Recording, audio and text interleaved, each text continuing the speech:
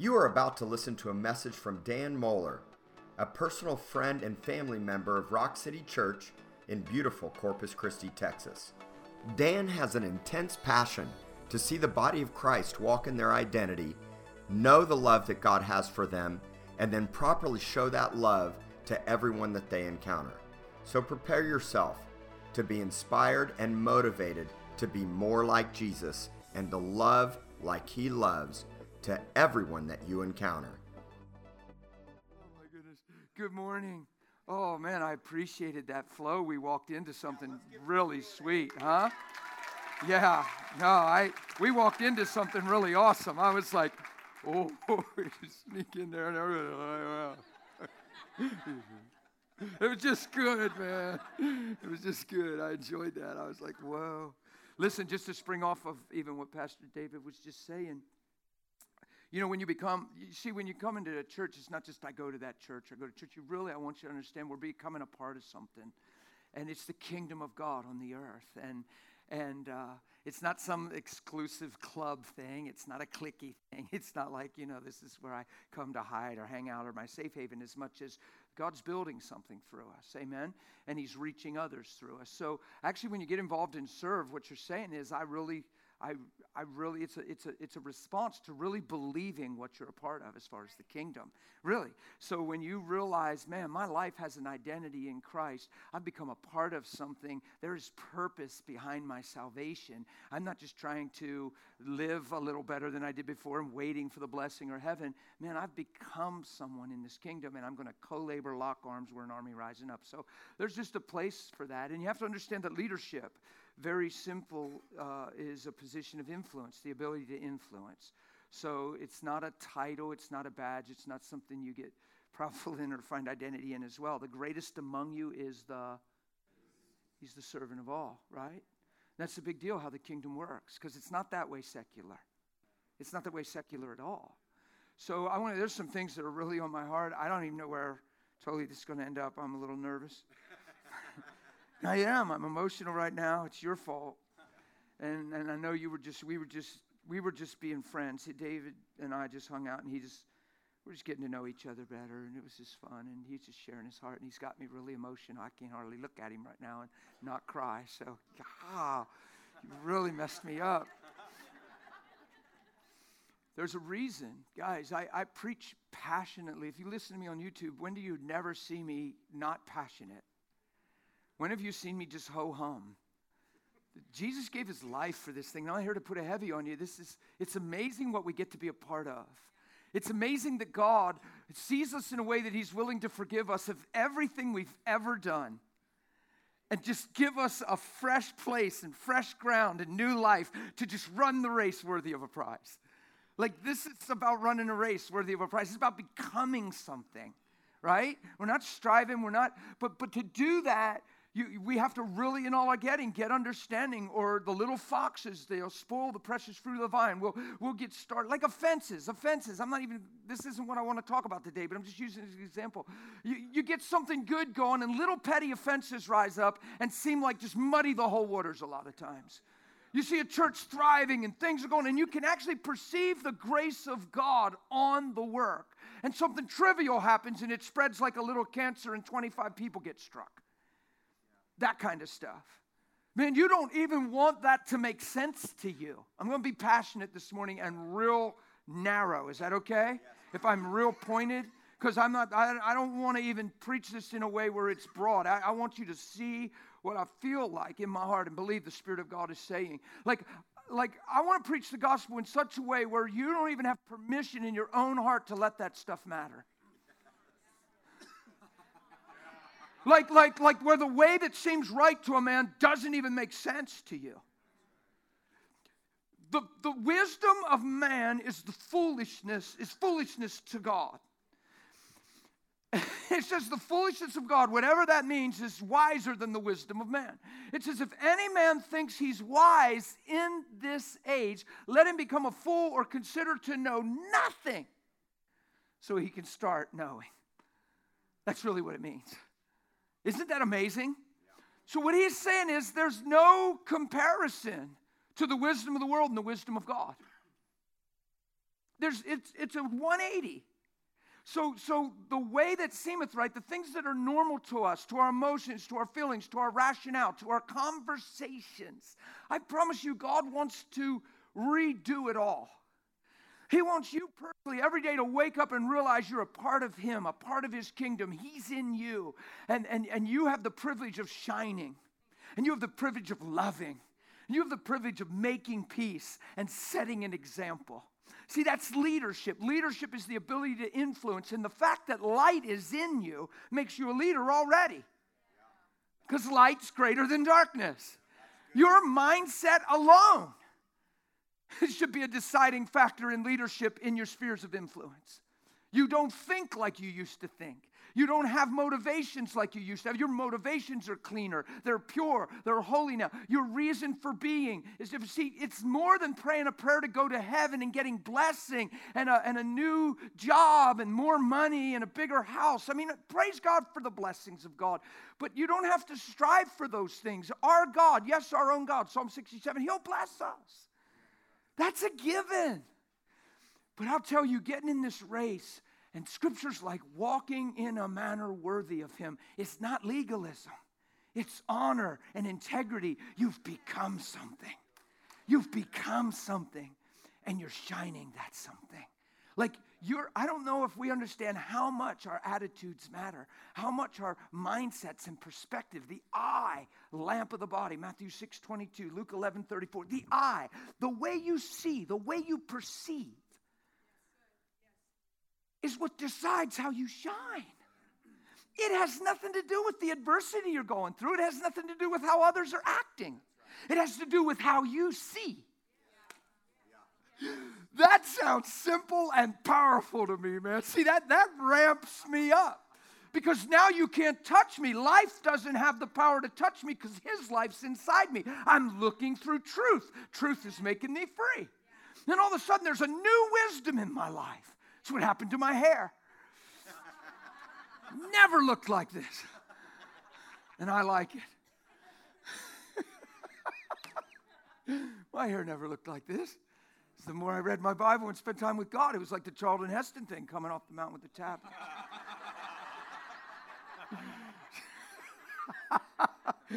Just changed, man.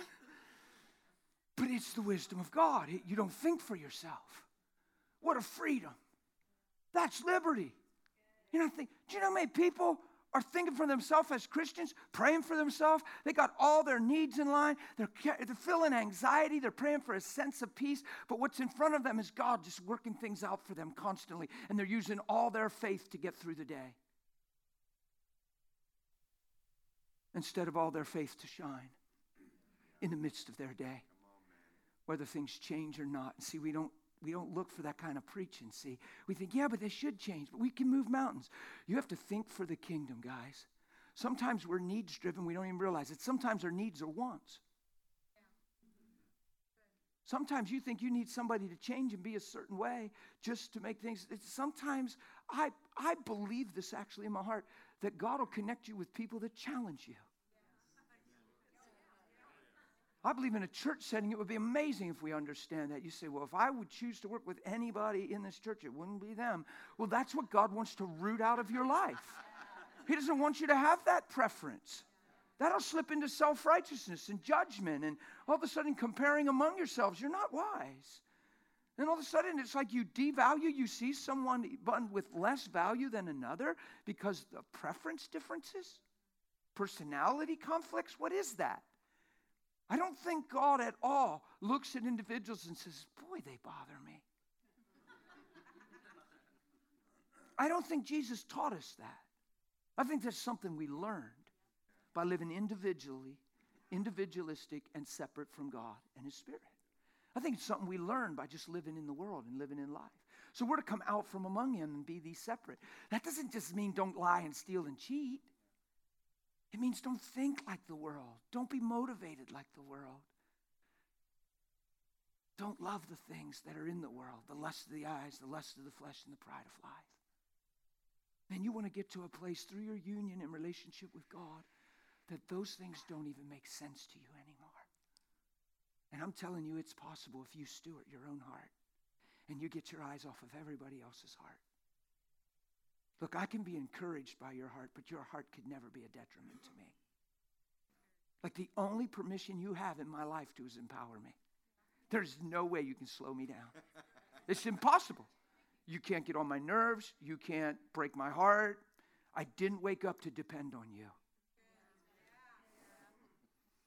I woke up to be like him and to shine and to love you. And even if you don't want loved, I can still love you behind the scenes, sincerely in my prayers. I can still love you. You can do everything wrong, and I can still see you right. See, I'm the steward of my heart. So I have to settle in my own heart, my own conscience, what do I really believe, and what am I in this for, and what am I becoming, and what is God willing to cause me to be? And I don't know about you, but I believe he paid a price for grace, a measure of God's working power in our life, and I don't want one drop of that ability from God to miss my life. I don't want natural thinking and rational thinking to limit grace from making me what's possible. Wrong thinking, wrong believing is a detriment to us, and we don't realize how sneaky and subtle it is because we were trained a certain way our whole lives to feel and to think. And you'd be amazed how much we live by sensuality, impressions, memories, flashbacks. And we let what we think and feel sometimes determine who we are and how we are, instead of what we believe rise up above that and crush that and push it aside till we see a different way. You say, how do you do that? You challenge everything that's not from your heart. You challenge everything that's not building you up and edifying you. You challenge everything that doesn't produce righteousness or reveal the heart and love of God. I don't care how real it feels. Stop identifying with it and asking for prayer about it. Rise up in your heart when nobody's looking and say, Father, I thank you, you're doing a work in me. God, I thank you, my heart is being changed by your spirit, by your life, and by your love. And God, I thank you, I'm becoming a brand new person. The way you're working in me is amazing. So what are you doing? You're shouting down the thing that seems normal and the thing that's trying to say it's you, and you're rising up in your heart and your faith and saying, there ain't no way that's me, because that's not what's inside of me. And all of a sudden, you're not going to sell cheap because you're not for sale. But if you don't get aggressive and you don't take accountability for your own heart, your own conscience, your own life, see, nobody can live your faith for you. I can encourage your faith, and I can promote faith, and I can explain faith, and I can preach faith, and I can model it. But you're the one that lives faith for you. You're the one that lives with you. You're the one that really knows you. It's not my place to project on your heart. You know your heart. It's not a leader's place to project on a heart. Now, some things get exposed, and you have to address them, and they're on the sleeve, and you know. But that's a risky place. I don't even want that in my life. I'm like, Lord, I'd really love you to chill on just people's hearts and perceiving hearts, unless it's really, really important. Because it's thin ice. It's a dangerous place. You don't want to project on people. You don't want to judge people. You don't want to touch people wrong. If your impression's wrong, they could be really sincere, and you might see them for something else, and then it sets them back because I can't believe you think that about me, because there's weaknesses in folks. Now okay, wow, thank you, watch. Even if people do that, is it possible to not get hurt and offended and to understand that they just read you wrong? Do we have to internalize it? Do we have to stew on it? Do we have to tell two friends about it? Or can we just be secure in Jesus and be okay? I mean, do you really think what I'm preaching is possible, or is it too far out there? Are we so gripped by the way we've all been that we can't believe that there's real change through him? Because I'm telling you, the gospel's about real change through him. I don't know about you, but I don't want to be the man that I used to know. I don't ever want to be the man that I used to live. I'm born again. I'm a brand new man. Old things, the old man and his deeds. If all things become new, I bet he's talking about mindsets, motives, perspectives. I bet he's not just talking about fixing the things we broke and forgiving the bad days. I bet he makes all things new. You guys with me? So here's the deal. Why am I so passionate about this? Because until we become these things, all we have is a language to people. Don't hear that in a heavy way. It's true. You want more than a doctrine. You want a life. The Word became flesh. It's the first thing we see about Jesus. He said to follow him, so the Word ought to become flesh in you. You don't want to just have a doctrine. The reason I'm saying this is watch. Each seed, it's the first law in your Bible, seed time and harvest time. Each seed after what? Its own kind. If I study my Bible long enough, I can preach a sermon. And I can impart to you knowledge, and I can stimulate your thinker and get you thinking about some stuff. Granted, there's an anointing on it. The word's alive. Praise God for his word, right? But if this thing becomes my life, and all I'm preaching is what I've become, what I've seen, what I've lived, what I know, what I enjoy, what I've walked through. And I'm actually not preaching my doctrine. I'm preaching us and my life. And it's coming out then in a consistency because it's not what we do, it's who we are. So we're not works driven. We are manifesting the truth of healthy identity. And it's just a product of our life. The tree has become good. And the fruit's automatic. So I'm not laboring to bear good fruit. I'm a good tree. Yay.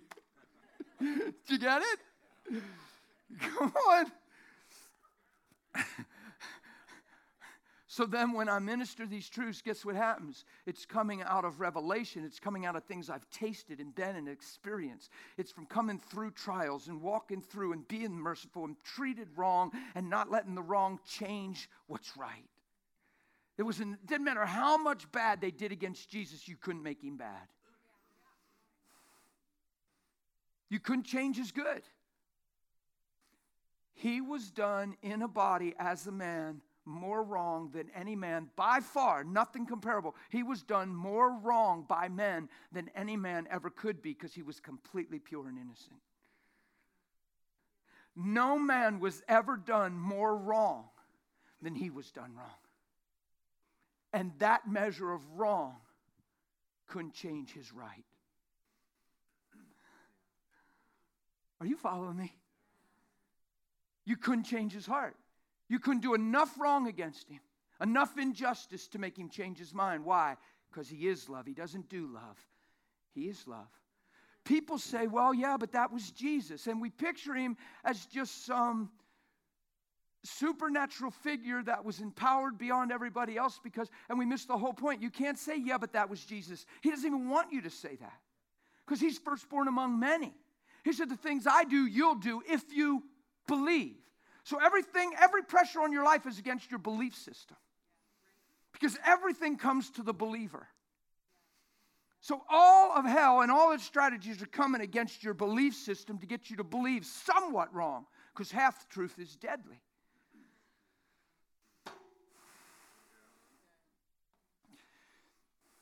You can't say, well, that was Jesus, and make him some super figure, unattainable, unreachable, or he would have never said, follow me. It's not, yeah, that was Jesus. We missed the point. No, that was love. It's not, yeah, that was Jesus. It's, wow, that was love. That's what love looks like. Did you ever hear Misty Edwards' song? What does love look like? I play that thing. I can't even take it. I just cry.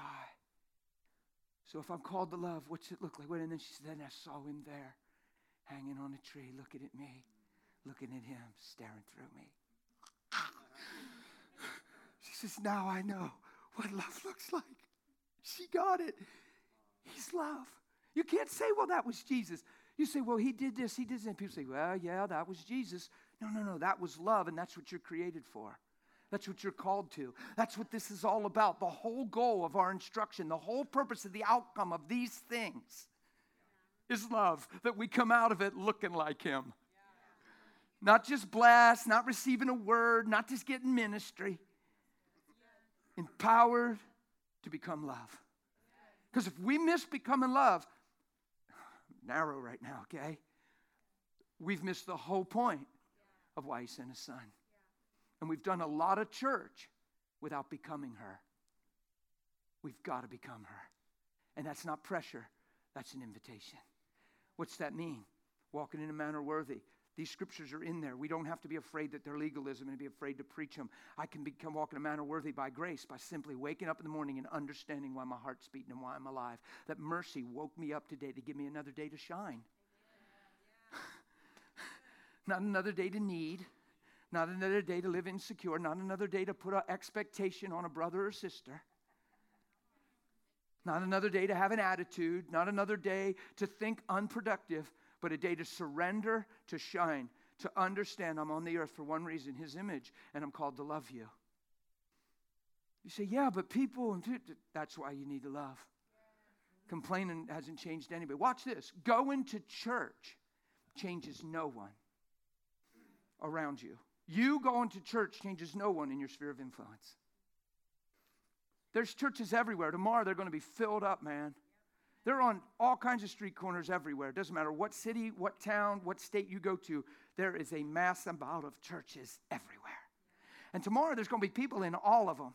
And going to church has never and will never change the world, but becoming love will. Now, I'm not saying don't go to the church, but make sure you go to stir yourself up in love and good works. People come here tomorrow. We got to make sure we come for the right reason. Don't come without relationship and communion with God. Don't come and not even have thought of Him until you come and now you're singing to Him. Don't just rush, get the kids together and be striving to make it on time and be half stressed and frustrated with each other because somebody didn't wake them up soon enough and I thought you were waking them up. Well, we're always late. Well, I just love to get there on time just once. And next thing you know, you shuttle them into children's church and you lay down your stuff and we just learn how to do church. And prove that we're missing the whole point of what we're doing. And there might be a time to just stop and say, whoa, wait, let's get a grip, honey, stop. I love you. I don't like the way this feels. I don't like even what we're teaching the children without realizing it.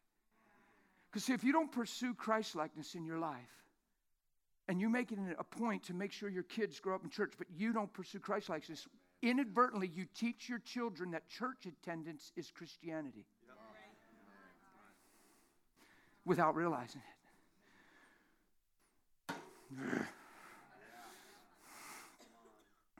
People say, well, my children are growing up in church. Well, my baby's growing up in church. Well, I want my kids growing up in church. So we shuttle them to church and then fail to live like Christ and do more damage than we've ever done good. We actually teach them religion, and we teach them that church is Christianity and this is real life. And we say things like, well, yeah, but everybody has their moments, and, you know, it's like that in every family. And all of a sudden we stereotype our lives, subvert faith, and live by everybody else's experience instead of follow Him. Because His home wouldn't look like that.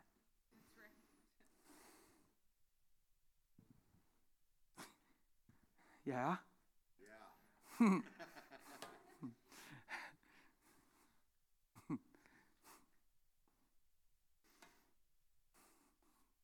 You guys all right? Yeah. You really are. I like you guys a lot. You have no idea. Last night it was just fun just hearing your hunger and just your desire for truth. It was humbling. It was awesome. I really perceive it right now. I'm going to talk really straight and plain. I got some stuff on my heart that's coming, and I didn't know if I was trying to avoid going there because I'm emotional about it. See, as soon as I start thinking it, I start ready to cry. But we're going to go there because it won't leave me alone. So, steward of your heart, simple, practical stuff. You wake up in the morning.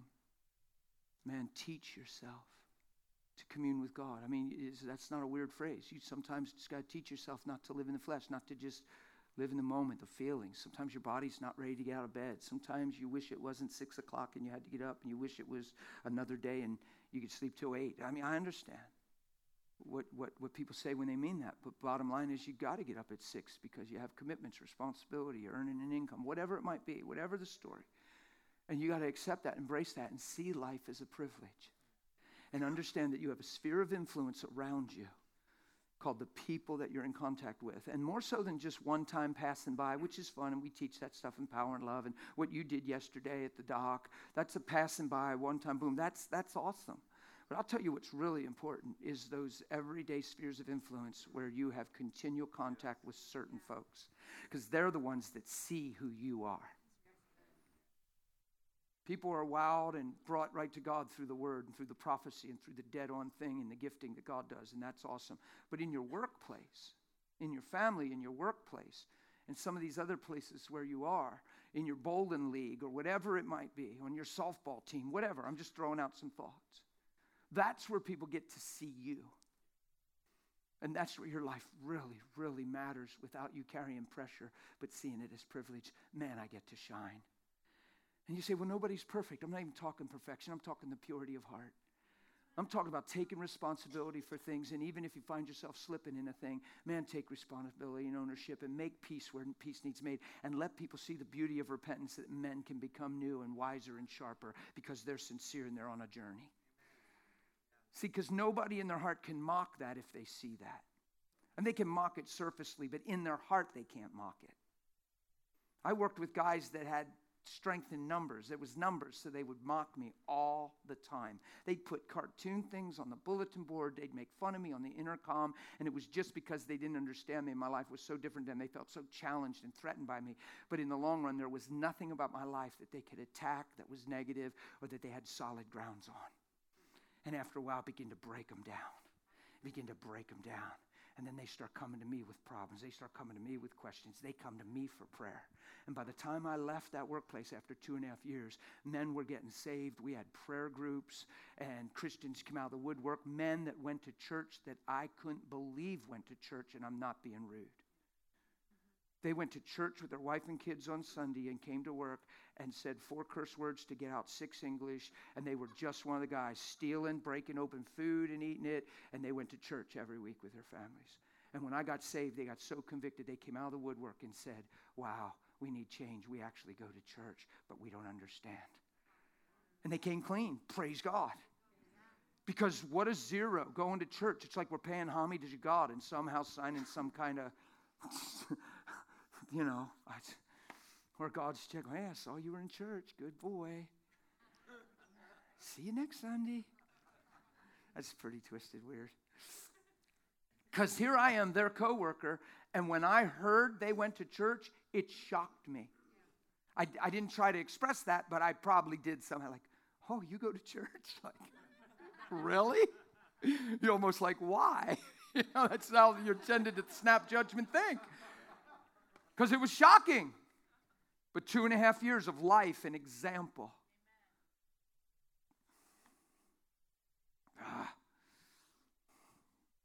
You get in trouble when you preach this stuff with folks that are listening for something wrong. There's a handful of folks that have done that over the years. It's tragic that people listen. That's all they did with Jesus. He's doing all this amazing thing and speaking, and all they did was sit to listen what they didn't agree with so they didn't have to listen. Because I get talking like this, people say, well, you sound like you're perfect. Well, you sound like you never sin. Well, what happens? You sound like you never make a mistake. I'm telling you, it's possible to be a beautiful, amazing example to your coworkers if you're serious and you wake up in Jesus and talk to Holy Spirit and you take responsibility if there is weakness. But I'm telling you, you don't have to settle for weakness. Let's stop always being afraid to go after Jesus and stop saying, well, brother, nobody's perfect. Everybody's going to sin. Let's stop selling that thing so much. And let's see what's possible with grace. That's who's really stepped out just to see what God can make you. You're so busy relating to your past experience and everybody else's journey that maybe we're not even following him. So we embrace a language that we call humble, but wonder if it's robbing us of truth. Wonder if, well, brother, we're always going to sin. Nobody's perfect. We all miss it. Wonder if that's not humble language. Wonder if that's deception. Wonder if you're not even supposed to be thinking about sin. You're supposed to be thinking about righteousness. Wonder if you're supposed to be overtaken with a pure heart towards God and righteous thinking so righteousness can produce its fruit to holiness. And all of a sudden you're living holy without biting your lip to be holy.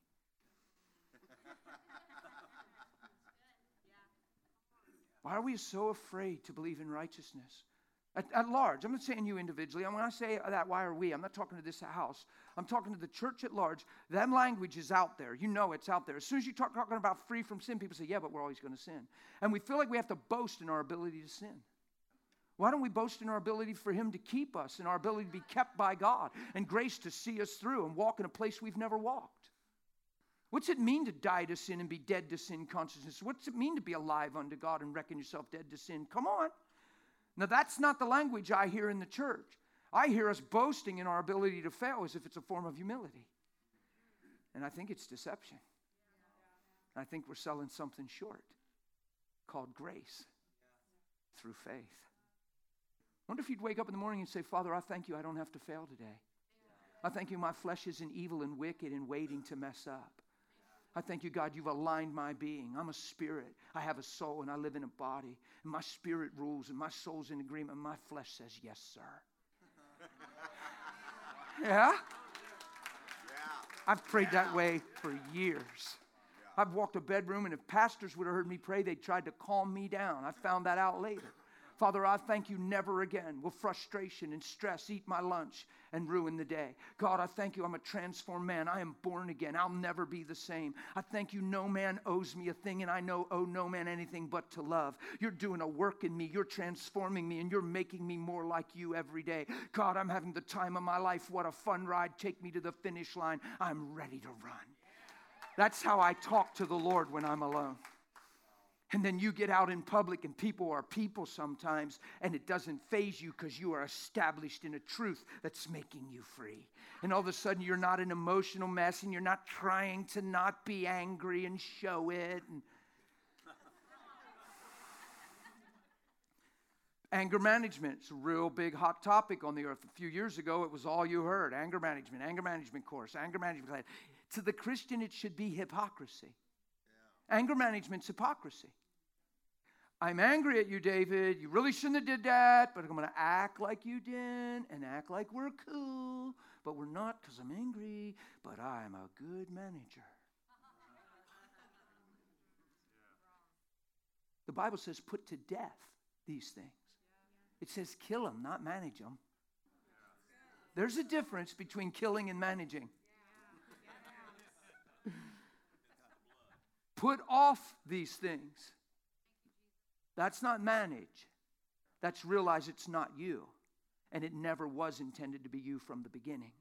That it became you through Adam, but now we're in Christ. So we're putting off the old and we're putting on the new. How do you do that? In prayer alone with Jesus, because you're serious and sincere and you ain't playing. And you walk your bedroom and you say things like this: Father, I thank you no one owes me anything. Insecurity has tried to eat my lunch for years. A low esteem, identity crisis, trying to find my value through others has been a torment and a long, hard road. God, thank you for the good news of the truth that finds my identity in you. I'm accepted in the beloved. God, rejection can never touch me again. Lord, I'm not an anxious person. I'm not full of anxieties and fears. Wow, you've taught me to love not my own life unto death. I'm not even afraid of death anymore. Death isn't a loss to me. God, I can do nothing but win in you. I have already got the victory. And you just start talking and saying things that make sense to your heart and teach yourself the truth in prayer. Why? Because every time you release faith, grace comes to make that truth your reality. And you come out of the room changed. Why? Because you're a believer. You get it? Man, that sure just beats praying a prayer list that's a mile long and you walk out of your room with fingers crossed and hope the boss doesn't talk to you mean. And as soon as he talks to you mean, you wonder why your prayers aren't working because you prayed for a half hour crying that he changes and treats you better. It's not the point. The point isn't your boss changing and treating you better. The point is you being like Christ in the midst of his life. So when you're letting the boss dictate your mood and attitude, it's a form of idolatry. You're actually making him Lord without realizing it. He's governing your life.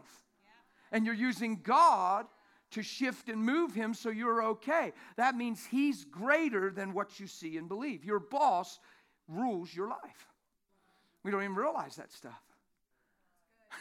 That's what happens when people get angry and they react and they get in unforgiveness, so they cut people off. When you cut them off, you're a living product of what you're angry at. You're letting them paint you every day. They ought to just sign their name at the bottom of your photograph. They're fashioning you every day when you live angry and in unforgiveness. Why? Because you keep the offense alive. Forgiveness renders it as if it never happened. Guys, it's detrimental to our lives, these things. I promise you, just simple discrepancies within a church house. Just this little room I'm looking at are the intimate people. They're the 70s. They're the ones that are apart, that God's sending out with function and purpose and influence. This is called a core. This is the people that pastor can look at and invite it and says, these are people that are running with what we're here for. And the simplest, littlest, pettiest things have come in time and time and time again to keep that thing from flying. And it proves that we don't know him like we sing. And it proves that sometimes we're too busy being right instead of righteous. And all of a sudden we have a reason for being in the flesh than a reason to live by the Spirit. And we say, well, I wouldn't feel that way if they didn't. Well, they know better. They are saved way longer than me. And all of a sudden you have a language that justifies your pain and assures you're never changing. You're going to take a hit. As soon as you yell but, you're in a language that's going to keep you there. I don't need permission to stay whatever I am that doesn't look like him. I've got too many reasons to change. So why would I let what you said trump what he's already spoken? Why would I let what you did trump what he's already done? So what I'm talking about is finding your identity through Christ. Okay, now the Lord's scolding me a little bit because I'm stalling. I'm getting scolded a little bit. He said, you haven't gone there, and I've put it on your heart again and again. I'm going to cry, and I got to go there. Let's just do this thing, man. Let me read a couple of scriptures real quick. Thank you. I'm just going to read a little section of Romans 12. I want you to see that we're a part of something.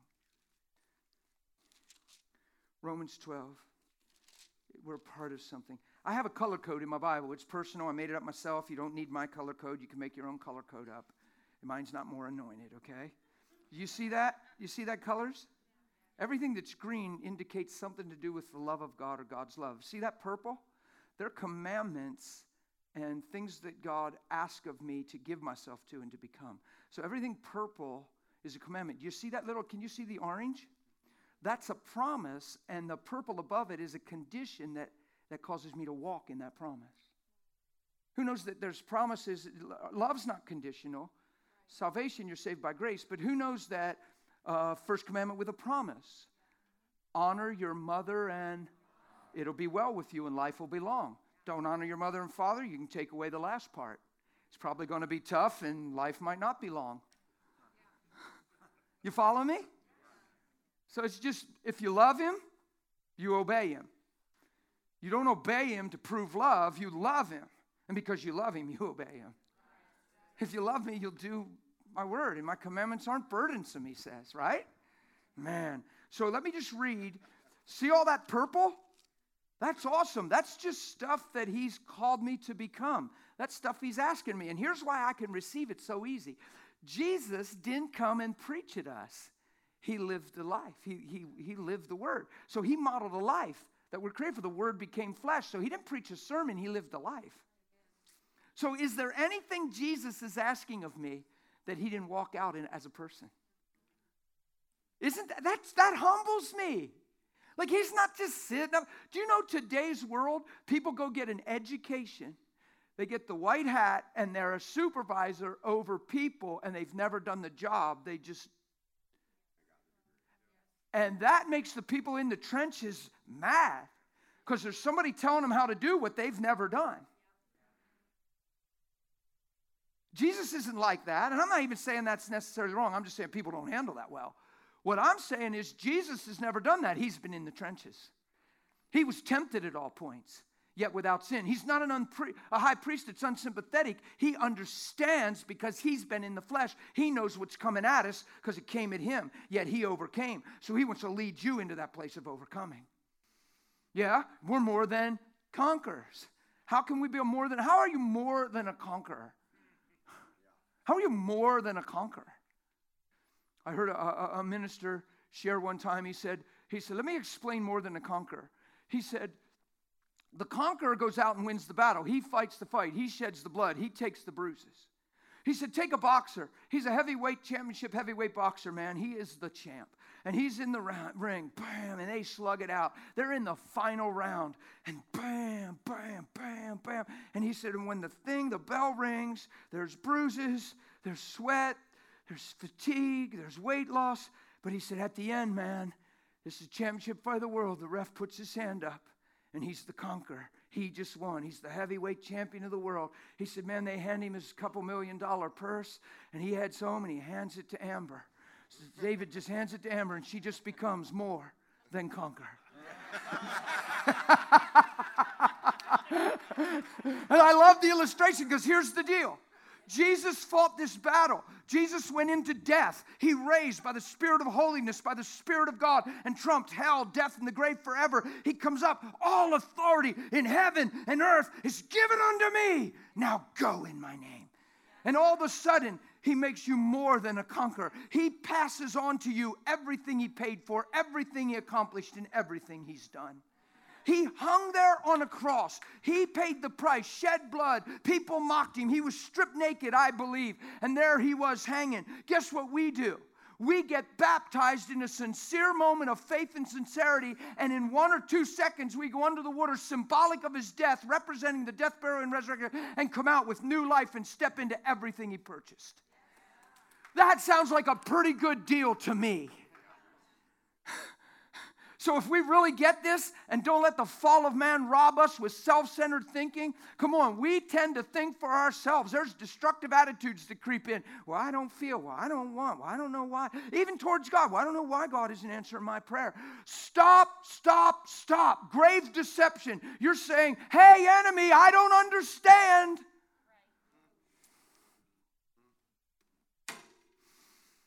Come on, you can't make this thing about you. It's about his great name. And yet his love towards you is personal and intimate. And yes, he blesses. And yes, he provides. And yes, but I'll tell you what, you have to settle in your heart. I'm surrendered. I'm going for this thing. Even if it's, whether I live, whether I die, I do it unto the Lord. Why? Because you have a way bigger picture in faith called life forever in him. And you've got nothing to lose. So run the race, leave a legacy, and mark hearts. Yeah? And one day, you're going to be glad you were a believer. Well, you think you're going to stand before the Lord, his fiery eyes of love, his liquid passion pouring out of him, and the essence of truth itself, and there's not 1 ounce of deception in his presence, and you go, oops, because all of a sudden, all these things you believed, you say, ah! And then you go, you know, Lord, I would have believed more in you if it wasn't for my spouse. You're not even going to be able to think that. When I say it and describe it like that, you know it would be silly. So don't let it be true now. Oh, that's solid. Yeah. We've been holding back a little. We need to get free, man. Actually, I've been very, very holding back today in the sense of there's just some things on my heart here, but we're getting there real soon. How long do I have? A lot of time. No.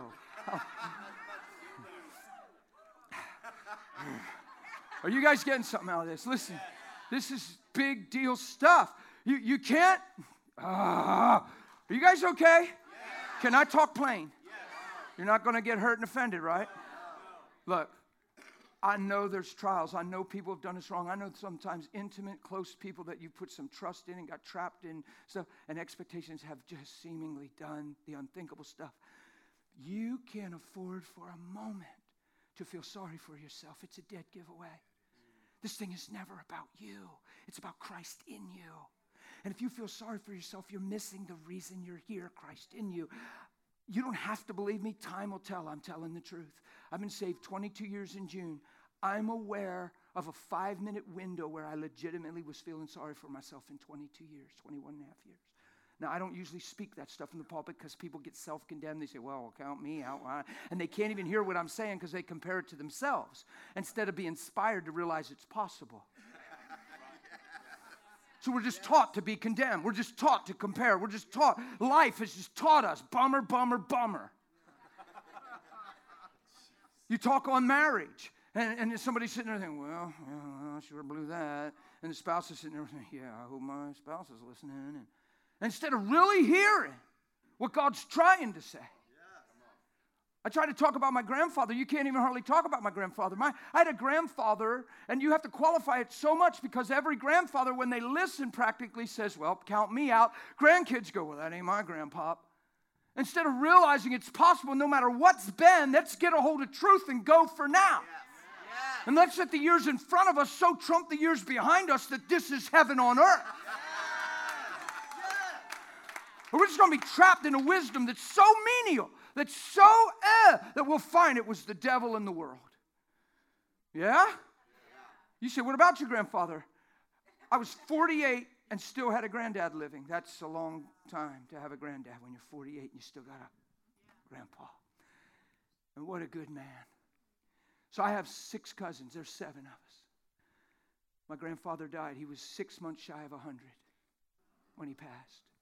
Clear in his mind. You could sit. I'd walk in his house. He'd be sitting on a chair. Hey, Danny boy, it's good you came to see your old grandpa. You know I won't always be sitting in this chair. Gentle smile. And I'd say, well, I don't know. You're getting us all thinking you're always going to be sitting here in this chair. He would laugh. I did my grandfather's funeral. My family called and asked if I would represent his life in the memorial. I said I would be honored. I started to cry at the funeral, realizing something that came out of my heart. I'd never realized it till the funeral. Never thought long about it, never realized. I just knew he was a gentle, kind. But at the funeral, I realized, and I said it, and when I said it, my 6 cousins exploded in tears. Now, when I tell you this, don't you hear it as condemnation and judgment, and don't you compare among, see that it is possible. Now, watch this. My grandfather was 99 and a half. I had not one memory. I was 48, not one memory from little up, not because I pushed it out. I had not one memory of my grandfather touching me in disdain, disappointment, or anger my whole life. And when I shared that, my 6 cousins lost it.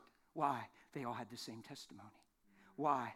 Because my grandfather was a Christian man, and he spent every morning getting down on his knees, and he wanted to send that message to his family and to people, because the Lord's kind, the Lord's gentle, the Lord's tender mercies. So don't tell me it's possible. I have a living resume in my own life called my grandfather, who never, don't think I didn't position him for it at a young age. But let me tell you what happened, what his life did to me. All my cousins started realizing that the one that she always said she was the black sheep of the family, and she was in girls' homes in mid-teen age. She was in detention homes when she was 13 doing drugs and having sex and stuff and just running wild. There's a lot of trauma. If you don't have Jesus, you can't handle this stuff. I was 8, my cousin was 9, her brother, and we both ran across the street. I was the fastest kid in the whole school, man. You couldn't outrun me. So my cousin knew that, and my brother knew that, so my brother's on the bike, and he says, beat you to Aunt Barb's. He's not sure I ain't going to pass him on the bike, because, I could smoke it. I was a runner. And my little cousin, Donnie, he was a year older than me, and not quite, and he had just turned 9. I was still 8. My brother was 9. And my brother said, beat you to Aunt Barb's, and he shoots across the street on his bike, and I'm like, no way. And Donnie takes off running because he has to get the jump on me if he's ever going to have a chance to even get close to his house. And he gets, from me to you, I turn to run, and a car comes down the road. The guy's drinking. He's going 70 on a city street racing. He hits my cousin and knocks him a city and a half block in the air, slid on his face, boom, dead. Never saw Donnie again. Stuff happens in your life. There's traumas, there's tragedies, man. But when you look at me, you can't see any of that stuff. I could tell you thing after thing. You say, these aren't the sermons I like, brother. I just want good. I just want no. Look, he's not our survival kit. He's not a security blanket. He brings the integrity of life. You give yourself to something, and the winds blow, and the winds beat, and the rains come, and nothing can take the house down that he built. Nothing. But my cousin didn't handle it. Family didn't handle it. I don't know what I did as a young man and how that affected me, but I never thought deep on it. It was just one of those things that happened, and I can see it like it was yesterday. But it doesn't have a bad effect on me. But my cousin ran wild, and her parents just, and I watched them. They died early. It's just tough, man. But I was at the funeral, and my cousin came up to me, and she said, do you know what? That was my testimony too. Even though I lived and acted the way I have my whole life, he has never once disdained me. And she said, and you know what? I so respected him. It brought out such an honor for him in my life that around him, I was on my best behavior. And I started to realize the power of honor, true honor. Honor's not carrying my suitcase or holding my Bible on the way into church. Honor is perceiving and seeing who Jesus is and letting that truth bring the best out in you. Why do you think God's name has been so marred? Why do you think the name of the Lord is so miscued and so many people have so many takes and the Lord's this and the Lord's that and the Lord's this? Why do you think in Ezekiel he said he was going to move in a day and put a new heart and a new spirit in man? And he said, I'm not doing it for your sake, but for my great name. He said, you've gone out among the nations and profaned my name. He's not slamming them. He's crying out a truth. The whole reason Israel was his nation was so the nations of the earth would know his name through them. He said, you've went out and marred my name. But I'm going to do a move that's coming that's going to be for my great name. When you see God for who he really is, when you see you've been loved, you love. When you see God for the character and integrity of the person that he is, there's something about it that's designed to bring the best out in you and to raise you in levels of diligence and integrity and surrender and submission. And I'm convinced of this. People that struggle in their lives don't have a real good picture of him and don't really see clear who he really is through his son. We have theology, we have doctrine, and we've quoted thousands of scriptures, and we've sang all the right songs. But have we been with him and sought him long enough to see him and find him? Because if you ever take one good look at the person of who he is, it changes you, and it brings out the best in you. So here's what I found, that because of who my grandfather was, and we started to discern at a very little age, at a long way back, I can go back and remember that I didn't put my grandfather in that position because of the honor I held for him and the respect, and all I ever was loved by him. And even if he had to correct me or even adjust me, it was with kindness, with gentleness, and the honor that I had for my grandfather probably surpasses anyone that I've ever had in my personal physical life, and I was on my best behavior when I was with Grandpa. You get the principle? So I have a granddaughter, and guess what relationship we have? She has never seen me touch her in disdain, negativity. I am carrying the legacy of my grandfather with my granddaughter, and guess what? I'm her favorite person on the planet, not because I spoil her and hand her bags of candy and extra this and that. I know how to say no, actually. And she knows how to hear no from me. I can take that little girl, true story, for 7.5, 8 hours in a car, hang out for a couple days and come the whole way back, and she doesn't give me one reason to get stern. Why? It's an established relationship. You say, well, I've blown that up. Well, that sure ain't me. We can begin to work towards something. I'm not preaching perfection, and I'm not preaching condemnation. I'm stirring you to go after something that's possible, because it is. And it's not about never missing it. It's not about risking failing. It's the privilege of becoming. And here's the challenge. If you learn what it means to love not your own life unto death, you won't be afraid of that privilege, because it's never about failing, it's about becoming. So if you don't step towards it, how will you become it? So on the day that you cross the line of your desire, what do? Crash, burn, fall apart, sulk for 3 days? No. You go, wow, I caught it, God, immediately. Man, that thing came out. I expressed that to him, to her, and that is so not my heart desire. And what they did was, man, it almost shocked me and out of line. It caught me off guard. God, I never want to come across that way. You've done nothing but love me and bring the best out of me. And God, I thank you for making me wiser, sharper, smarter. God, you're so good to me. Man, the truth is burning in my heart. And all of a sudden you run to them and say, hey, listen. And they're like, yeah, and they know they did wrong. And they might not even be like, wow, I can't believe you raised your voice at me. They might actually feel like, well, I had that coming. Who knows? But what you say is, listen, honey, it's never my intention to get stern like that in that way where it looks like I'm so mad at you or disgusted or frustrated, because that is never the case. Here's what I know. You are so much more than what you've done here. And your life is so much greater than what you've given yourself to. And I know that, and I want to steward that, and forgive me for seeming to take it personal, because, man, you're so much more. I love you. And all of a sudden, they see the honor of repentance. They see the beauty of humility, and all of a sudden, they can receive your correction. Why? Because we're not just sending Billy to his room because he's wrong.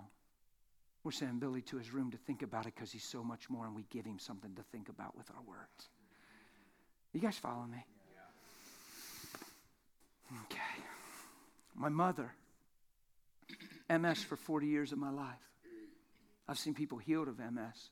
Watched my mother die.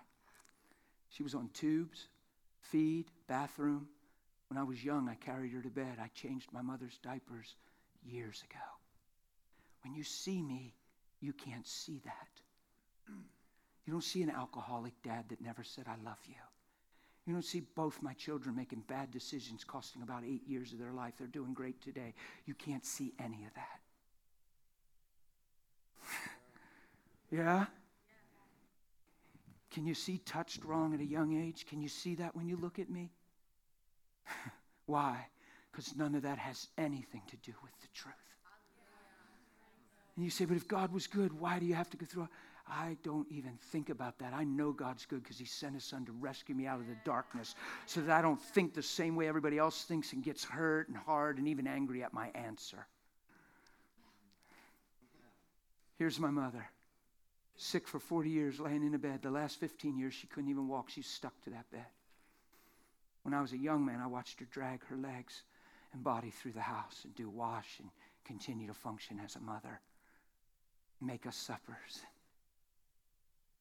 I remember one day she screamed and I ran in and she was trying to make spaghetti. She had the water boiling and she moved it over to another burner and she had MS and she slipped and it tipped and the whole scalding water came down over her whole body. And I remember stripping my mother naked and getting all the ice out of the freezer crying and just rubbing ice all over her as we called Dad and tried to find out what to do. It was just, stuff like that, man. You just walk through stuff. And thank God I have a greater gospel than just the trauma of the way it was. And boy, I need prayer and I need deliverance. And no, I've been delivered. I have been delivered. Because watch this. My mother passed. And I actually believe there's a way for her to get up out of that bed. I believe there's a way to touch her and see God heal her. I actually believe that. I don't write it off as a sovereign choice and God took her. I just believe it's so close. There's so many emotions and we're learning and growing. Come on, some of us just get mad at the littlest things. We're frustrated at the smallest things and then we want to talk about raising the dead. We probably ought to get authority over balancing the checkbook or something. Or running to the grocery store. Or pushing through traffic. We want to raise the dead and life's eating our lunch if we're not careful.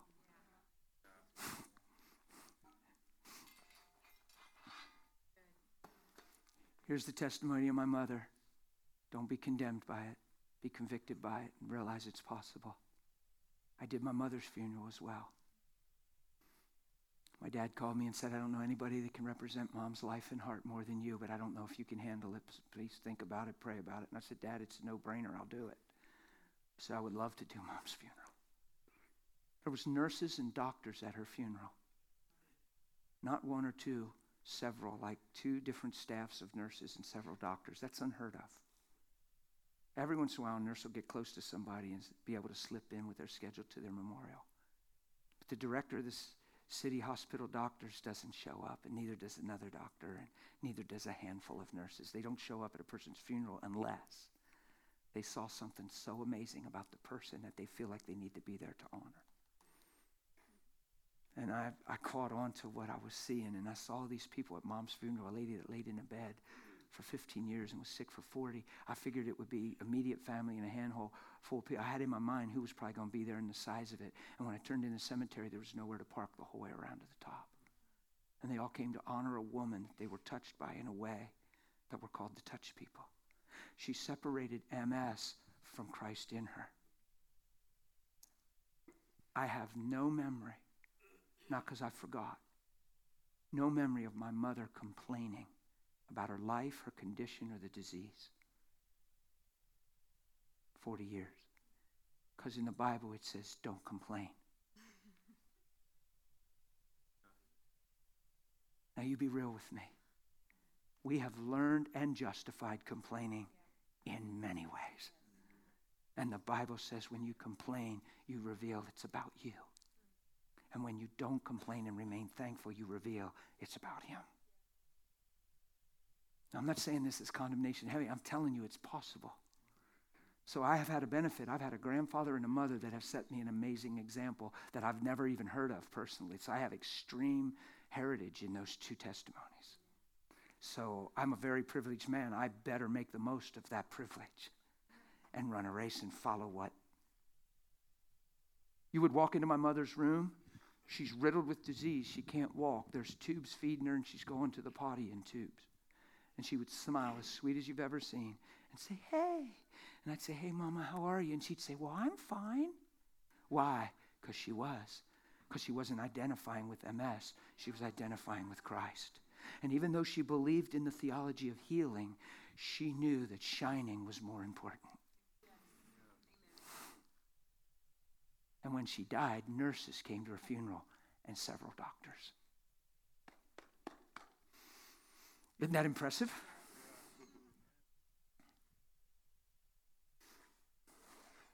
Let me just read this. I won't preach. I'm just going to read. Just listen to the word, how loud it speaks and clear. It's Romans 12:9. I'm just jumping in. There's so many places like this I could turn and read. Yeah, I'm looking at more. I'm just going to get my eyes back over here. Let love be without hypocrisy. Abhor what is evil and cling to what is good. Be kindly affectionate to one another with brotherly love, in honor, giving preference to one another. Not lagging in diligence, fervent in spirit, serving the Lord. Rejoicing in hope, patient in tribulation, continuing steadfastly in prayer. Distributing to the needs of the saints, given to hospitality. Bless those who persecute you. Bless and do not curse. Rejoice with those who rejoice and weep with those who weep. Be of the same mind toward one another. Do not set your mind on high things, but associate with the humble. And do not be wise in your own opinion. Repay no one evil for evil. Have regard for good things in the sight of all men. And if it's possible, as much as depends on you, live peaceably with all men. Beloved, don't avenge yourselves, but rather give place to wrath, for it is written, vengeance is mine, I will repay, says the Lord. Therefore, if your enemy is hungry, feed him. If he's thirsty, give him a drink. For in so doing, you'll heap coals of fire upon his head. Do not be overcome by evil, but overcome evil with good. Now, how powerful is that when you just read it and really listen from your heart? He said, there's days coming where men are going to offend one another, betray one another, and hate one another. And false voices are going to rise up in the earth. That's what he says. And he says, and because lawlessness abounds, the love of many, some translations most, will grow cold. But he who endureth till the end shall be. What's the goal of lawlessness in that chapter in Matthew 25? The goal of lawlessness isn't to give you a hard day. It's not about you at all. It's not about coming into your comfort zone and ruffling your life. The goal of lawlessness is to subvert your love because it's why you're on the planet.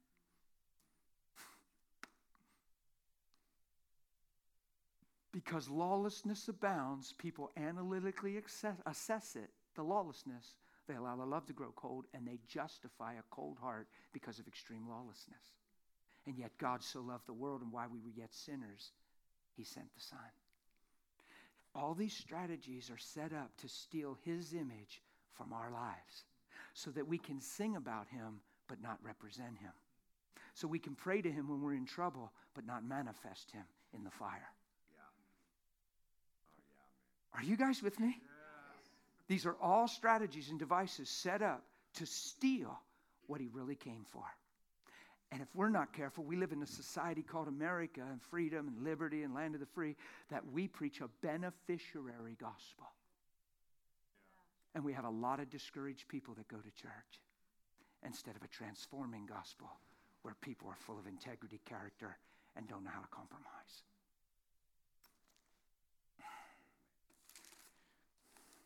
Just going to read a couple scriptures. Where? Be honest with me. Where am I with time? What do I need to do? No. Zealots. 15 minutes, okay. I got to look to the pastor, not the zealots. Okay. I love you, man. 2 hours. Dude, we'll just go hang out. I'll finish the rest of the story. Who knows, in 2 hours we won't be done. I feel the gospel all over me. Like right now, this is an all-dayer thing. You could just build and wouldn't even have to go to the bathroom. It just freezes. Everything stops, man. I'm just serious, man. Serious. You ever have it happen? You're so busy loving somebody, you got to go to the bathroom so bad you don't think you can make it, and all of a sudden somebody steps in front of you. It happened to me in a marketplace. I didn't even think, I thought I waited too long to get to the bathroom because I was talking to somebody I thought. I said to my friend, look, you got to hold down the booth here, man. I got to go, man. I think I waited too long. I get to the door and a lady comes in and says, can I talk to you? I said, sure. Hour or something later, she leaves crying. We're hugging, and me and my buddy are sitting talking. He said, you never went to the bathroom. I said, I don't even have to. That's happened to me so much. God just takes it away. Yay. Supernatural catheter bag. It's just going. Okay, look. No, stop. Wait. Do you know why you're laughing? Because it's about to get crazy intense. That's the anesthesia. It's working. You won't feel half the pain. This is so good. See, it's still working. It's so good. It's how Holy Ghost anesthesia, I can tell. Only let, Philippians 1, verse 27, only let your conduct be worthy of the gospel of Christ. So whether I come to you and see you or am absent, I may hear of your affairs. That you see that Paul's given the honor of being a part of something called the kingdom. They're not doing church, guys. They've become something. Do you get it? And he says, that I may hear of your affairs. So they're committed. They're surrendered. They love not their lives. They denied themselves. What's Paul say in Timothy? He says, man, I've run the race. I've fought this fight. I've stayed on this course, man. I have kept the faith. So he reveals that he is a part of something and he's on a mission. He's not just enjoying life and saying, praise the Lord. There's a purpose in his life. There's a purpose in his salvation. There's a reason Holy Ghost is in him. Do you get it? Okay. So he says, that I may hear of your affairs, that you should stand fast in one spirit, one mind, striving together for the faith of the gospel. See? The faith of the gospel. He's not talking about a tool in your belt to get a prayer answered. He's talking about perspective you live by. Something you've become now that he came. The faith of the gospel is a new life. It's a new life that you've received and a new why behind that life. And you can't let anything steal that away. Satan comes like a roaring lion, seeking whom he may devour. Resist him, standing steadfast in the faith. Has nothing to do with a tool in your belt to get a better job. Has to do with the perspective you live by while you're under assault. Where you don't internalize it and take it personal because you already took the gospel personal and you have a way bigger picture than right now and how it seems and feels. So you're not going to be selling cheap because you're not for sale. Your life's not your own. You've been bought with a price. And there's an integrity and an honor in what I'm saying. There's a power in this thing. So one mind, one spirit, striving together for the faith of the gospel. See, I love that. The faith of the gospel. A lot of us will live our whole Christian life and never be taught and really understand the phrase, the faith. Faith is a perspective. When everything's going wrong, when your mother dies and she's sick and doesn't get healed, faith says there's a bigger picture. Death's been defeated. If God wasn't for us, Jesus wouldn't have came. He secured life. He's the reason for my life. He owes me not a thing. He's the reason I'm here, and I give it all to him. And I might not have straight answers in every situation, and some things might be perplexing. But one thing I know, he is good, and he's my Father, and I came forth from him. And I'm going to live to the glory of his name. Period. Yeah? Come on. All I'm preaching is Christianity. That's what I'm preaching. And it's so much scripture here. And not in any way, woe, and not in any way terrified by your adversaries. Watch how powerful this is. I might as well read it off of here. You guys are so awesome. Everybody keeps looking up. I keep thinking there's angels above me, and it's just the screen. I'm trying to think spiritual. I'm like, Lord, you get that big blue guy, you know, a big blue angel. Not in any way terrified by your adversaries, which is to them. Look at this. To your adversary, guess what it is? A proof of destruction. You know, Ephesians 2, it says, the manifold wisdom of God's revealed, right? That in this last time, the gospel's on the earth, and Paul said, I have a revelation of it to the intent that God will make his manifold wisdom known to the powers and principalities through the church. Take that, right? It's God saying, take that. You think you had them crushed? You think you know all men? You think everybody's the same? I'm telling you, there's a Job out there, and he ain't like nobody on the earth, and nobody's like him. And the devil says, oh, yeah, right. Every man's about himself. Every man loves himself. As soon as I take his blessing, he's just blessing you because you blessed him. I take away the blessing, you'll see his true colors. He's like any other man. And God said, no, he isn't. And then when Job didn't change, he said, well, let me touch his body. We touch his body, skin for skin. A man will do anything. This is the devil talking to God. A man will do anything to save his own life. That's what he believes about you. Don't make him right. He believes you're weak. He believes you're a Christian for what God can do for you. He doesn't believe you love God. He believes you need God. There's a difference. He believes you're like anybody else that ever went to church, that ever read their Bible, that ever read a promise book. He believes you're in this for your sake, not his great name, and he's determined to prove it. And if you don't understand adversity and you don't understand the schemes and strategies of the devil, you'll give him place. And Paul said, give him no place and don't be unaware of his devices.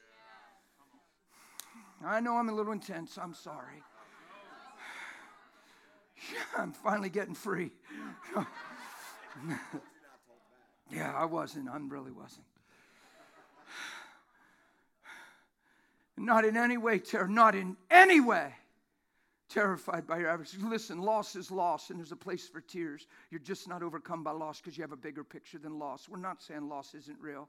My mother passed. 2 weeks after she passed, I was on a road, and I looked at my clock, and I went, oh, my goodness, I got time. I can fit in my schedule. I can swing over and say hi to Mom. I got halfway to her house and realized she wasn't there.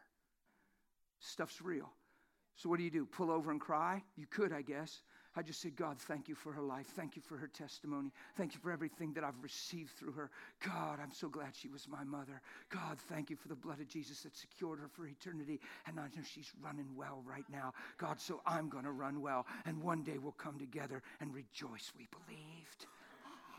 That sure beats tears, depression, and grieving as if we have no hope. Paul said, don't do it. So listen to Paul and don't do it. Not in any way terrified by our adversaries, which is them a proof of perdition to you, evidences of your salvation, and that from God. Isn't that amazing?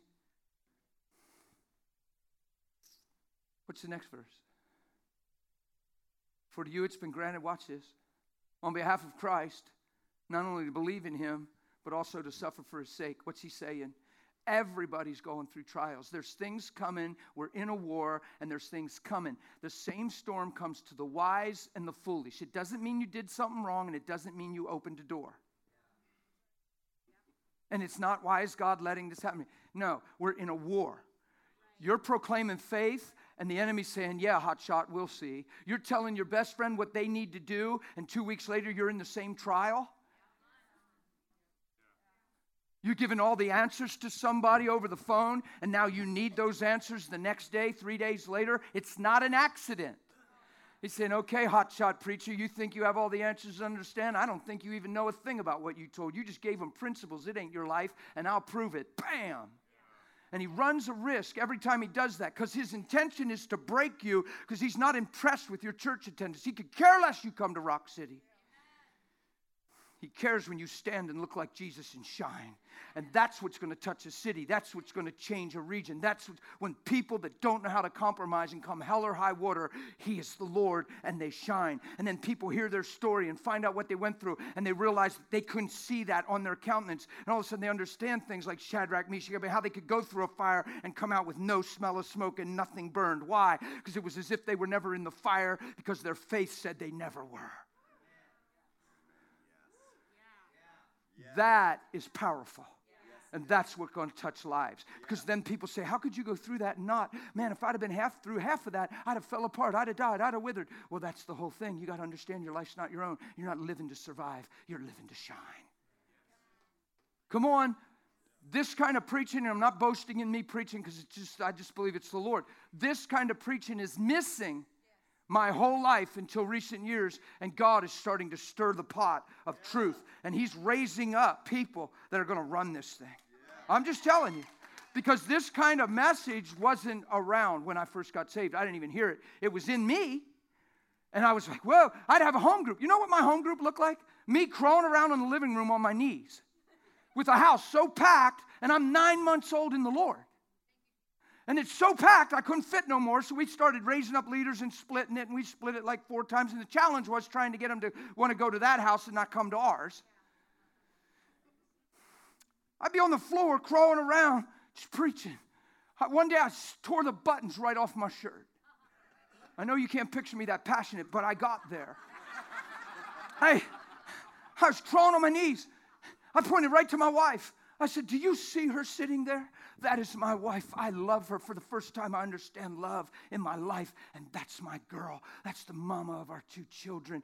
And I love her so much. And them 2 kids, I said, but you take her from me. And you strip them kids from my life and tear down this house. And I went and tore my shirt. And you ripped the shirt off my back. And I was so passionate. They were all sitting there. I said, you can't touch me now. You can't touch me now because I finally understand. And they were like, dude, you're freaking us out. They're like, this isn't really why we came to your house. Like, we wanted you to pray that we'd be filled with the Spirit and lay on your floor. We were like praying you'd pray filled, filled, filled. Like, you're freaking us out.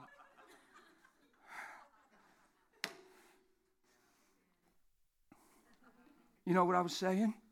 I was saying my young heart in the Lord realized something. If I keep my eyes on Him, I can never lose because we already won. And the most I can lose is a no able to answer a scenario question of why it had happened, how it had happened, and just say, you know what? My integrity toward God is way bigger than an unanswered question. I can figure all that out someday. It might make sense, but I know one thing that makes sense. I'm alive for His image, and I'm going after the goal, and I'm either in faith or I'm not. So let's go for this thing, and let's run worthy of a prize. We're believers, aren't we? So what's that mean? That God's blessing us and taking care of us and meeting every need?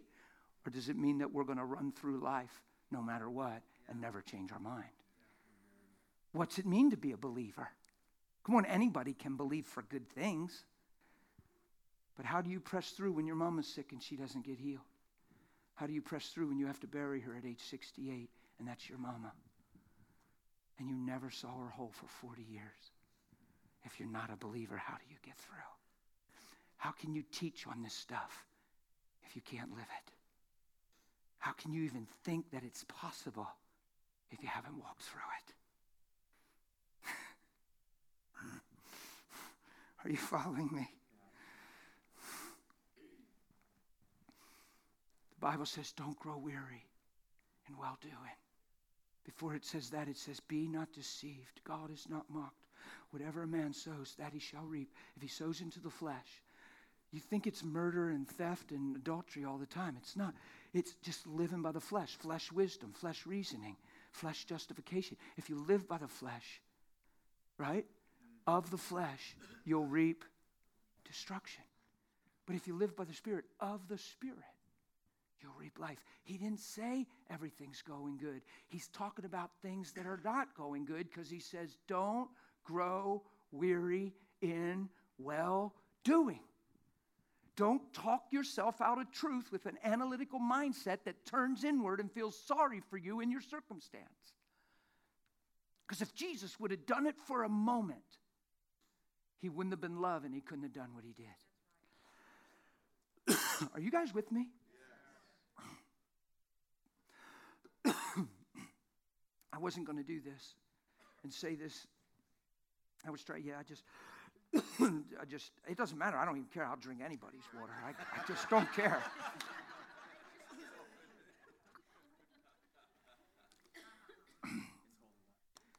I've crawled into wrecked, smashed cars over half a dozen times and came out with their blood all over me. Why?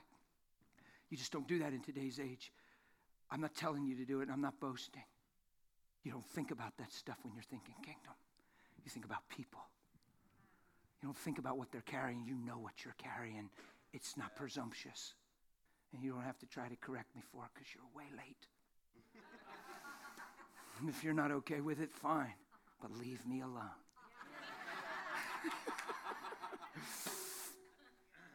But I could tell you some stories at some scenes of some accidents where convulsions stopped. People woke up. A kid high, trapped, hanging upside down with his legs crushed under pedals, and he was screaming in pain. The peace of God came over him in conviction and ministered to him as his friends convulsing on the sidewalk because he got thrown out of the car onto the highway, and the car's upside down.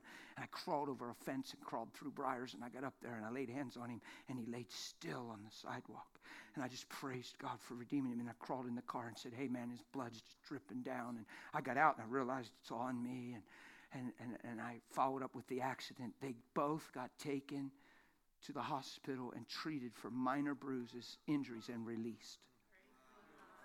His legs were crushed under the pedals, holding him in the air upside down. And his friend was laying with head trauma, convulsing on the asphalt. And Jesus said, phew. I was sitting at a place we were trying to turn with my kids in the car, and somebody was turning, and you know how people get talking and they're driving in a one-lane road, and the person stopped to turn and they didn't look up? They're going 30 to 35 talking, two ladies, and she just smashed, never touched the brakes or looked up, just smashed right into a stopped car that was waiting to turn. Happened right beside us. We had to swerve. The guy, bam, and it looked like a crash dummy commercial into the telephone pole. And you can't even believe the recoil of his body. It looked like a crash dummy commercial. And I whipped off the road and said, just stay in the car, kids. I'll be right back. And I ran to the car and I opened up the door and I got in there and he's laying and he's going, oh. It was terrible. And I said, in the name of Jesus. I began to speak and he sits right up and looks, his spooky, fun hair stand up, looked me right in the eyes. And I said, it's okay, sir. Jesus is here. I said, you were just in a car wreck. The lady slammed into your bumper and pushed you across the road in the pole. You hit the pole very hard. You're sitting in your truck, but you're going to be fine. Remember this. I could hear the cop racing because the police barracks and red line's right there. And I thought, I'll just slip out of here. I said, remember Jesus, because you're coming out of this fine. You remember Jesus. And I slipped out. That's where the angel testimonies come from. Like this guy will say, all I know is I woke up and this smiling face was so good. Going, remember Jesus. Remember Jesus. But it wasn't an angel. It was a real guy filled with the Spirit of God that's not afraid to jump in the car because I believe he can and I believe he paid a price. Okay, I didn't know how to do this because it was in my heart all morning to do it, but I'm going to close with it and I'm done. There's a couple more scriptures, but I'm not going to read them. 1 Peter 1, if you want to read it, it would be amazing. Like 1 through 9 would just be phenomenal. We can't get through it. It would take another afternoon. But it talks about at the end of that chapter, receiving the end of your faith, the salvation of your soul. Not your spirit, your mind, and your emotions. Faith, believing through adversity, leads you to the redemption of the emotional makeup you were intended to walk in the first place. The salvation of your soul, the healing, deliverance, restoration, and preservation of your makeup. Yeah. 2 times the Bible talks about the salvation of your soul in the New Testament, and both times it's through faith. Yeah? Because if there's one thing that's gotten so perverted in our lives, it's our emotions. Because our emotions are all hinged on self-centered thinking. So here's what I'm going to say, and I'm not going to try to bust this up too bad and get too emotional. It's going to be a little hard for me. So I knew that these guys lost their baby Eden in August. I knew that because he was communicating with me. He sent me some texts that were extraordinary. And I read them and I cried and I showed them to my wife. I said, I want you to read a man of God in the midst of a very intense, what you can't even imagine until you're in that situation. Because it's real. It's their baby. And then I find out other trials and mama passing and a sickness trying to come and all this stuff. And last night, I'm looking up at him playing them bongos and doing his little bird call and playing his little whistle. And he just makes you happy. He's just up there.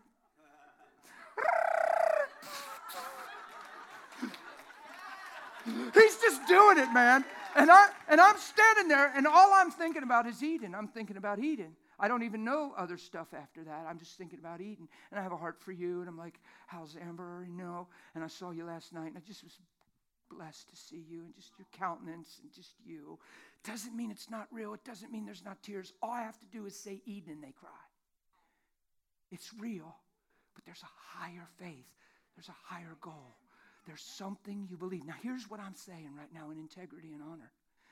You guys got leaders, you got pastors that understand exactly what I've preached for years and years and years because they've went through. He just told me in the car, I've been through the most challenging, toughest year of my life. And I'm closer to God, more sensitive in the spirit, and I've come out of this thing shining more than ever. And I said, that's because that's the gospel. Now, here's my point. If God has put a leader in place that is walking through those things, then we have a living epistle and example that's not popping off, that does understand, and you can't say you don't know what I'm going through. Because that's not the point. The point is what he went through, because we're not here to compare our horror stories and see who's been through the most hell. We're here to bring heaven on the earth. Yeah? So the integrity of what I saw, the little bit I saw Miss Amber, and I've been hanging with him and just watching you behind those bongos wiped me out. I love you so much. I was like, I so love that guy. Like I wasn't even worshiping Jesus for a while. I wasn't worshiping you. I was touched. Well, kind of, it was a man thing. I was like, I was getting a man crush. I was like, I was picturing you with your long flowing hair, running down the beach.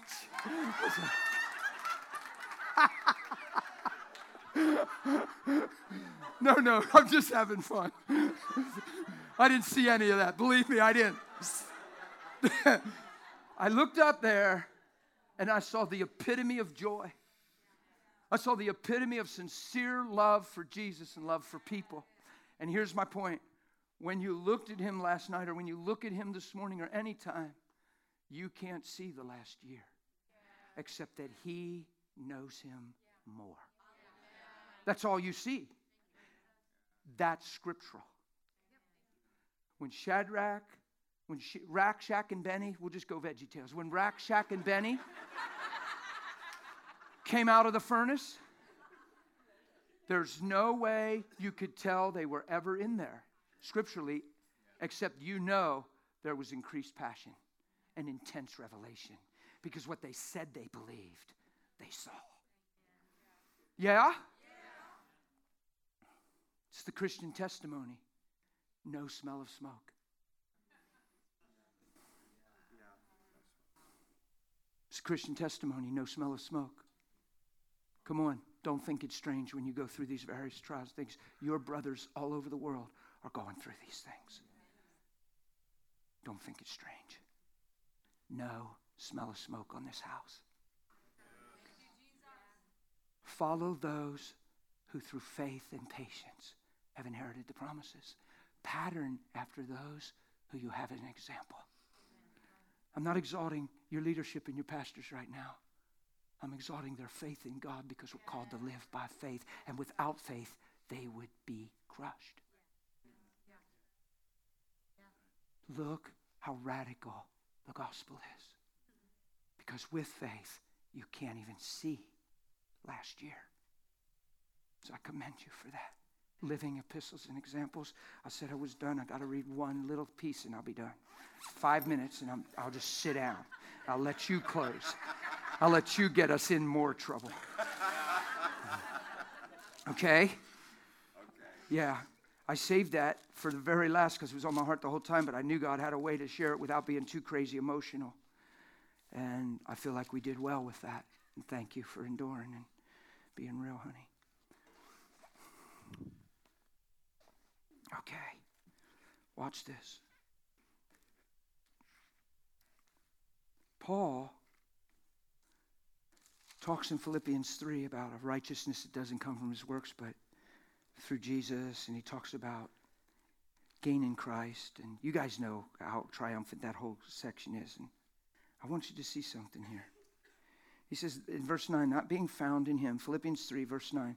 You guys want to just, can somebody just throw that up and we'll just do it as a family? If not, they're good, they're quick. As soon as that gets up there, just, if that's okay, guys. And not being found in him, verse 9, and being found in him, not having my own righteousness, which is from the law. Oh, it's up there, good. Which is from the law. And as I read, you can just scroll with me, my friend. I so appreciate you. Which is from the law, but that which is through faith in Christ, the righteousness which is from God by faith. Watch. See the goal? That I may know him. Yeah. And the power of his resurrection and the fellowship of his sufferings, being conformed to his death. See, the fellowship of his sufferings. He's not talking about sickness. Jesus wasn't sick. Jesus was misunderstood. He was lied about. He was perceived wrong. And he suffered for doing good constantly. Don't you let that stuff come to your life and say, well, I was only trying to do good. Don't try to get justice from men. Just follow Jesus. If by any means I may attain to the resurrection from the dead. Now watch how intense this gets. This is these two right here that I'm going to end up talking about. This is why I'm reading the scripture. It's how the Lord's telling me to end. Not that I have already attained or am already perfected. Paul said, man, I'm growing. I'm increasing in this thing, but I'm pressing on. See, he has a goal, guys, that look at this. Watch the intent of Jesus. Did you ever realize this stuff? Jesus has an intention in obtaining you, that I may lay a hold of that for which Christ Jesus has laid hold of me. There's a purpose in life. It's not just going to heaven. There's a purpose in life. He laid a hold of you with a reason. And Paul said, I'm not backing off till I lay a hold of the reason he obtained me. Brethren, I'm not counting myself to have apprehended. That's called complacent, right? I'm not counting myself to God because you're always sowing seed. You're always plowing ground. You're always leaving a testimony. You're always marking the hearts of men with your attitude in your life. Not that I've apprehended, but one thing, not a 3-point sermon, thank God. Just one thing I do. I forget the things which are behind me. Why? I'm not Lot's wife, I'm his. Okay? So I'm not looking behind me. I'm reaching forward. You have the present. You have the things to come. Yes, it's been a tough year. Yes, it's not that we've forgotten. Yes, the tears are still there. But we're reaching forward because we have the present and the things to come. If we live in yesterday, we'll never thrive in our today. I want to reach those things that are ahead. The reason I'm reading this, here's what I'm hearing in my heart. And it's an honor. I'm honoring you with this. I so was wiped out today sitting with you. I held back tears like you have no idea. I just wanted to blubber like a baby. Because you're living this. And you're living this. And God's using it as an example to bring us strength and accomplish something. You got to throw away excuses. They're zero. You got to throw away, your life's not your own. You denied yourself, remember? Then why is it ever again about you and just how you feel and what you're going through? It has to always be about him in that situation. You'll never see clear. It'll get muddy and you'll make mistakes. Not that you want to. You just will because you won't see clear. I'm never rarely talking to a room of hypocrites. It's usually a lack of understanding. I find people that love him the best they understand him, so that's in all our getting, get understanding. I press toward the goal for the prize of the upward call of God in Christ Jesus. Therefore, let who? Yeah. As many as are mature have this mind. Now watch what he says. Because you could say, well, I'm just not that mature. And if in anything you think otherwise, God will reveal even this to you. Paul's saying, I'll tell you what, even if you're not hearing what I'm saying, I'm believing God's going to come and make sure you see this. Now watch. Nevertheless, see, you say, well, I'm not mature. Watch. Nevertheless, to the degree that we've already attained, no matter where you think you are on the rung of the spiritual ladder, let us walk by the same rule. Let us be of the same mind. And brethren, here's where they come in. Join in following my example and note those who so walk, as you have us for a pattern. Yeah. For many walk, of whom I told you often, and now tell you even weeping, that they are enemies of the cross. He is not talking about people that never came to church and said they were born again. He's talking about people that turned away through circumstances, life, waywardness, and grew weary in well-doing. He's not talking about unbelievers. I'm telling you, their end is destruction, whose God is their belly. He's talking about living for the flesh, whose glory is their shame. They just set their mind on earthly things. Well, what about? Well, how come? Well, why'd I have to? Well, I don't know why. Well, how come? Why? We always think murder, steal, and adultery. No. Living by the flesh. Thinking for yourself. And not for his kingdom. Seek ye the kingdom of God and his righteousness. And all these things. Guys, we can live this way. Pattern us as you have for an example. When I stand here boldly and throw out a few things in my history of former life and smile and say, you don't see that when you see me. That's scriptural. When you saw him dancing behind them bongos last night, you don't see the last year. You see his love and revelation for Jesus. And I see the faithfulness of God in it all. Let's run well and let's be the church that he paid for. Amen? I'm done, man. You want me to just pray? Okay. I get it. We're just going to pray, okay? I was trying to turn it over to him, but he's a washcloth right now. Saturated with Jesus' love. You have no idea how much I loved and respected you in that truck today. Whew, you have no idea. And his expression, his Rock City solid attitude. Just unwavering. Just counting his life and how God, and just telling me the story and his testimony and the whole way back and all through, right up to the day he cut his hair. And I just sat there, I'm choking on tears the whole time. I'm just like, just wanted to mess his truck up. Father, I just thank you for examples. First being you, King Jesus. And you never just said serve you, you said follow you, and I think that's amazing. That you would say follow me and we could take you sincere and serious. That's what I'm calling us to do today, God. And give us the grace to realize, yes, we can follow you. We can be the stewards of our own heart, our own conscience. We can steward our own situations and apply truth. We can look at our own hearts and evaluate and keep ourselves in a strong, healthy place, God. And when the enemy comes in intention to break and destroy, he actually can make and we can become that very thing. So God, we're not picking a fight. We're not asking for adversity. We're just not afraid of it. And we in no way are terrified by our enemies. And God, to us, it's evidence of our salvation. To them, it's proof of their destruction. They have nothing in us because you own us through your blood. And yet you love us and we have intimate relationship. We're not your robots. We're your children. And the integrity of the Father is found in his children. I bless this house and pray for that revelation to continue to manifest. And I thank you for the hand set by your hand examples in this house that we could pattern and run well. Let us all lock arms together in the heart and in the spirit and have one mind in this house and one spirit and one faith. And let's manifest your image. In Jesus' name. Amen? Amen. You have been listening to an audio message from Dan Moeller, presented at Rock City Church in the beautiful Corpus Christi, Texas. Thank you so much for taking time to listen. Please visit us whenever you're in town, and our prayer is that you'll continue to be inspired and wind-driven in all that you do.